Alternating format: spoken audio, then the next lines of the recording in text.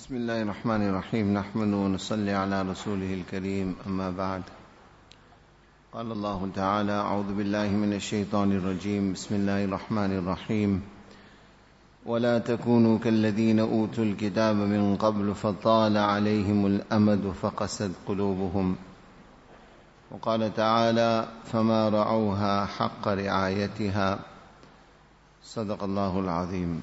عن عبد الله بن عمرو بن العاص رضي الله عنهما قال لي رسول الله صلى الله عليه وسلم يا عبد الله لا تكن مثل فلان كان يقوم الليل فترك قيام الليل متفق عليه. Continuing with the chapter we began yesterday, which deals with one exerting oneself to make hifazat and protect those good deeds which we have become habitual of. We mentioned 2 verses of the Quran, the underlying meaning of both the verses. Allah subhanahu wa ta'ala commands us to persevere upon that condition in which we are and do not change our condition. In other words, when one has become habitual of certain a'mal and deeds, this is a constant mujahada, a constant jihad which we are making. What we have to understand is that there are 2 enemies that are with us all the time. One is an external enemy, one is an internal enemy. External enemy obviously is shaitan. Inna shaitan lakum aduwwun fattakhidhuhu aduwwa. Allah Ta'ala tells us in the Quran that verily shaitan is your enemy. فَاتَّخِذُوهُ عَدُوًا, so treat him like an enemy. And then the second enemy that is with us is in fact the worst enemy. Even a greater threat than shaitan. And that is within us. Inna a'da aduvik. Rasulullah sallallahu alaihi wasallam said, your greatest enemy, a'da aduvik, nafsaka allati ma bayna jambayk, is your own nafs, which is situated between your 2 ribs. So this is a constant battle that we face. A person makes effort, he brings good deeds in his life, thereby he gains the closeness of Allah subhanahu wa ta'ala. It does not mean that this is something that is easy. There will always be this challenge. In fact, I remember many years ago, one of the Muqimin of Raywin Markaz made one muzakara with us. This muzakara actually related to people that are out in the path of Allah subhanahu wa ta'ala. But whether we are out in tabligh or not out in tabligh, the points that he made in that muzakara are very pertinent to what we are currently discussing. That is, when Allah subhanahu wa ta'ala has given you the tawfiq and the ability to bring certain goodness in your life, then persevere upon this. Don't just give it up. As we mentioned the hadith of Rasulullah sallallahu alaihi wasallam yesterday, Rasulullah sallallahu alaihi wasallam passed by a person and he said to him, "Innaka tabni wa tahdim." You are building and then you break it up. You are building and then you break it up. And many of us, unfortunately, this has become the way we treat Shariat and Deen. We go through phases. Sometimes we are on a high, then we are down again. Then we are on a high and then we are down again. And this is why you constantly hear this complaint. What is the complaint? That I find that I am not developing spiritually. That change is not coming there in my life. Change will come when we persevere. Change will come when we hold fast onto what goodness there is. We don't just keep giving it up. And then we'll hear one bayan, or it is Ramazan, or it's some big night, and then again we reach a height. And then after a little while we leave it again and carry on like that. So coming back to this muzakara that one of our akabirin made, like I said, he was referring to, in actual context, the person is out in the path of Allah subhanahu wa ta'ala. But this is something relevant to us all the time. He said that when a man goes out in the path of Allah subhanahu wa ta'ala, doesn't mean that now he is out in the path of Allah ta'ala, then automatically he is going to have the ability to exert himself in all the various a'mal. What amal, for example, a person out in the path of Allah, we are encouraged that to be paban on our zikr of Allah Ta'ala. Our elders have given us a prescribed formula. They say every morning and evening minimum 100 times Durood Sharif, 100 times Istighfar, 100 times third kalima. On a daily basis there's tahajjud.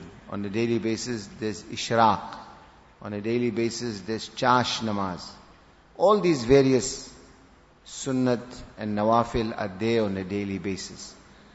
So, for a person to bring this in his life, he says the first mujahada that you face is that whatever you gave up to come out in the path of Allah subhanahu wa ta'ala, you left behind your family, you left behind your home, you left behind your financial commitments, etc. He says, أَن نَتْرُكْ ذِكْرَهَا, leave behind the thinking of those things also. Whatever you gave up for Allah's sake, stop thinking about it also. I'm going to make it very, very brief. So then he says that if you are able to achieve that, there is an even greater mujahada. And what is the greater mujahada? An natruk fikraha. One is to leave the zikr or the thinking of what you left behind. The other is to leave the worry of whatever you left behind. What you have handed over to Allah subhanahu wa ta'ala, have this conviction, Allah is my Khalifa, Allah is looking after my affairs. And exert yourself, drown yourself in amal. And he says that if a person exerts himself in amal, then the first thing that will happen, not that some angel will come down and give you shabash on the back, that mashallah, today you woke up for tahajjud, and today you read ishraq, and today you made your chash namaz. So up to mashallah, pahunch gaye, now you've reached, you become muttaqi, pious. No. What will happen? And yu'athir badana. The first thing that will happen is that your body will take effect. What this means is that your body will reject these amal. Person woke up for tahajjud for the whole week. What will happen? Suddenly, all of a sudden, he'll feel very, very sleepy. He'll feel very tired. He'll start getting a headache. His limbs will start paining. In other words, his body will start rejecting these amal. What we have to do, we have to resist the temptation of nafs, resist the temptation of shaitan, and persevere on the amal. Even though you got a headache, even though your back is paining, even though this is happening, that is happening, persevere on the amal. If a person is able to overcome this obstacle, then it doesn't mean that thereafter, again, that he will be muttaqi and pious. What will happen, he says, the next thing, and yu'athir qalbahu. His heart will start taking effect. In other words, his heart will start rejecting these amal. One person wrote once to Maulana Ilyas Sahib rahmatullah alayhi. In that letter he wrote, he said, Hazrat, when I first came out in the path of Allah subhanahu wa ta'ala, I started doing all these amal, and I used to feel the sweetness, feel the ecstasy. Take Allah's name, I used to feel the sweetness. Read tahajjud, I used to feel the sweetness and the ecstasy. Make Allah's zikr, I used to feel the ecstasy and the sweetness. He says, now I find myself in such a situation where, forget feeling the sweetness and the ecstasy, my heart is actually rejecting these amal. Tabiyat nahi lag rahe. My tabiyat is not even in these amal. So Maulana Ilyas Sahib rahmatullah alayhi, to encourage this person, he responded to this, and he said, when I hear that somebody is engaging himself in amal because of the spiritual ecstasy that he is experiencing, then sometimes I doubt the ikhlas and sincerity of that person. Is he doing it for Allah's sake, or is he doing it because of the spiritual ecstasy? When I hear that someone his heart is rejecting the amal, he feels no spiritual satisfaction, and still he perseveres. He says, then I feel in my heart satisfied that now he is doing it solely for Allah's sake, not because of any other reason. So he gave a beautiful answer to encourage this person. Maulana Ibrahim Deola Sahib, down Barakat, he describes it like this. He says, if you're in a dark room and suddenly the light is put on, what happens? You get dazzled. You can't even see, your vision gets blurred.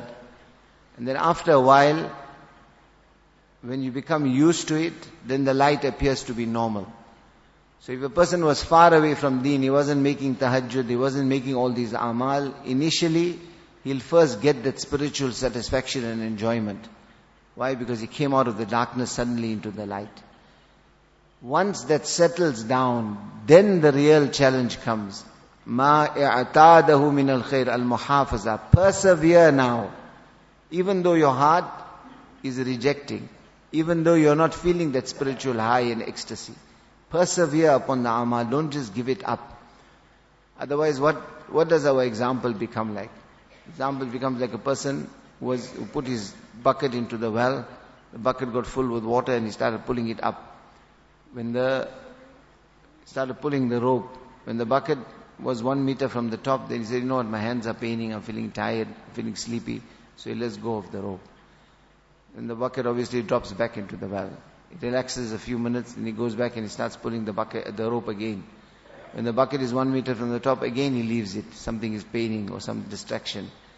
Person will carry on for years like this, he won't get 1 bucket of water also.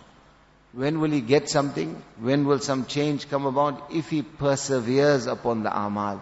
Rasulullah ﷺ said, أَحَبُّ الْأَعْمَالِ إِلَى اللَّهِ أَدْوَمُهَا وَإِنْ قَلَّ. Don't read tahajjud for 29 days and one day wake up for tahajjud the whole night and then another 29 days leave it out. That is not matloob. That is not even maqsood in Shariat. What is maqsood in Shariat? Nabi Sallallahu Alaihi Wasallam said, the most beloved a'mal, the most beloved deeds in the sight of Allah Ta'ala, adwamuha, is that which you persevere upon. Wa in qalla, even if it is little. Rasulullah Sallallahu Alaihi Wasallam said, even if it is less, do it regularly, rather than doing it seasonally or habitually. So in any case, coming back to what this elder said, he said the next thing that will happen is that the heart will reject. And if, despite the heart rejecting, you remain firm, these good deeds that you have brought in your life, you don't just give it up. You remain firm, you remain hard upon yourself. You resist the temptation of nafs and shaitan. He says, then eventually the noor of these amal will penetrate your entire body. And then what will happen? Then Allah Ta'ala will give you the true ecstasy of these amal. Where Rasulullah Sallallahu Alaihi Wasallam used to say, جُعِلَتْ قُرَّةُ عَيْنِي فِي الصَّلَاةِ. Allah has kept the coolness of my eyes in salah. He said, إِنَّ شَهْوَتِي فِي قِيَامِ اللَّيْلِ. He said, Allah has kept my lazzat, my ecstasy in tahajjud. That ecstasy, where you'd rather give your life up than give these amal up. For the amal to become a part of your life, there has to be a process by which we apply and exert ourselves. Don't just do something and then leave it out and then start again. The true benefit of it we won't get. Whatever goodness there is there, we exerted ourselves, etc. This is a constant jihad, a constant challenge. But the object and the purpose is muhafaza. Protect these amal. Don't just give them up. Persevere upon them. Allah give us tawfiq, subhanallah.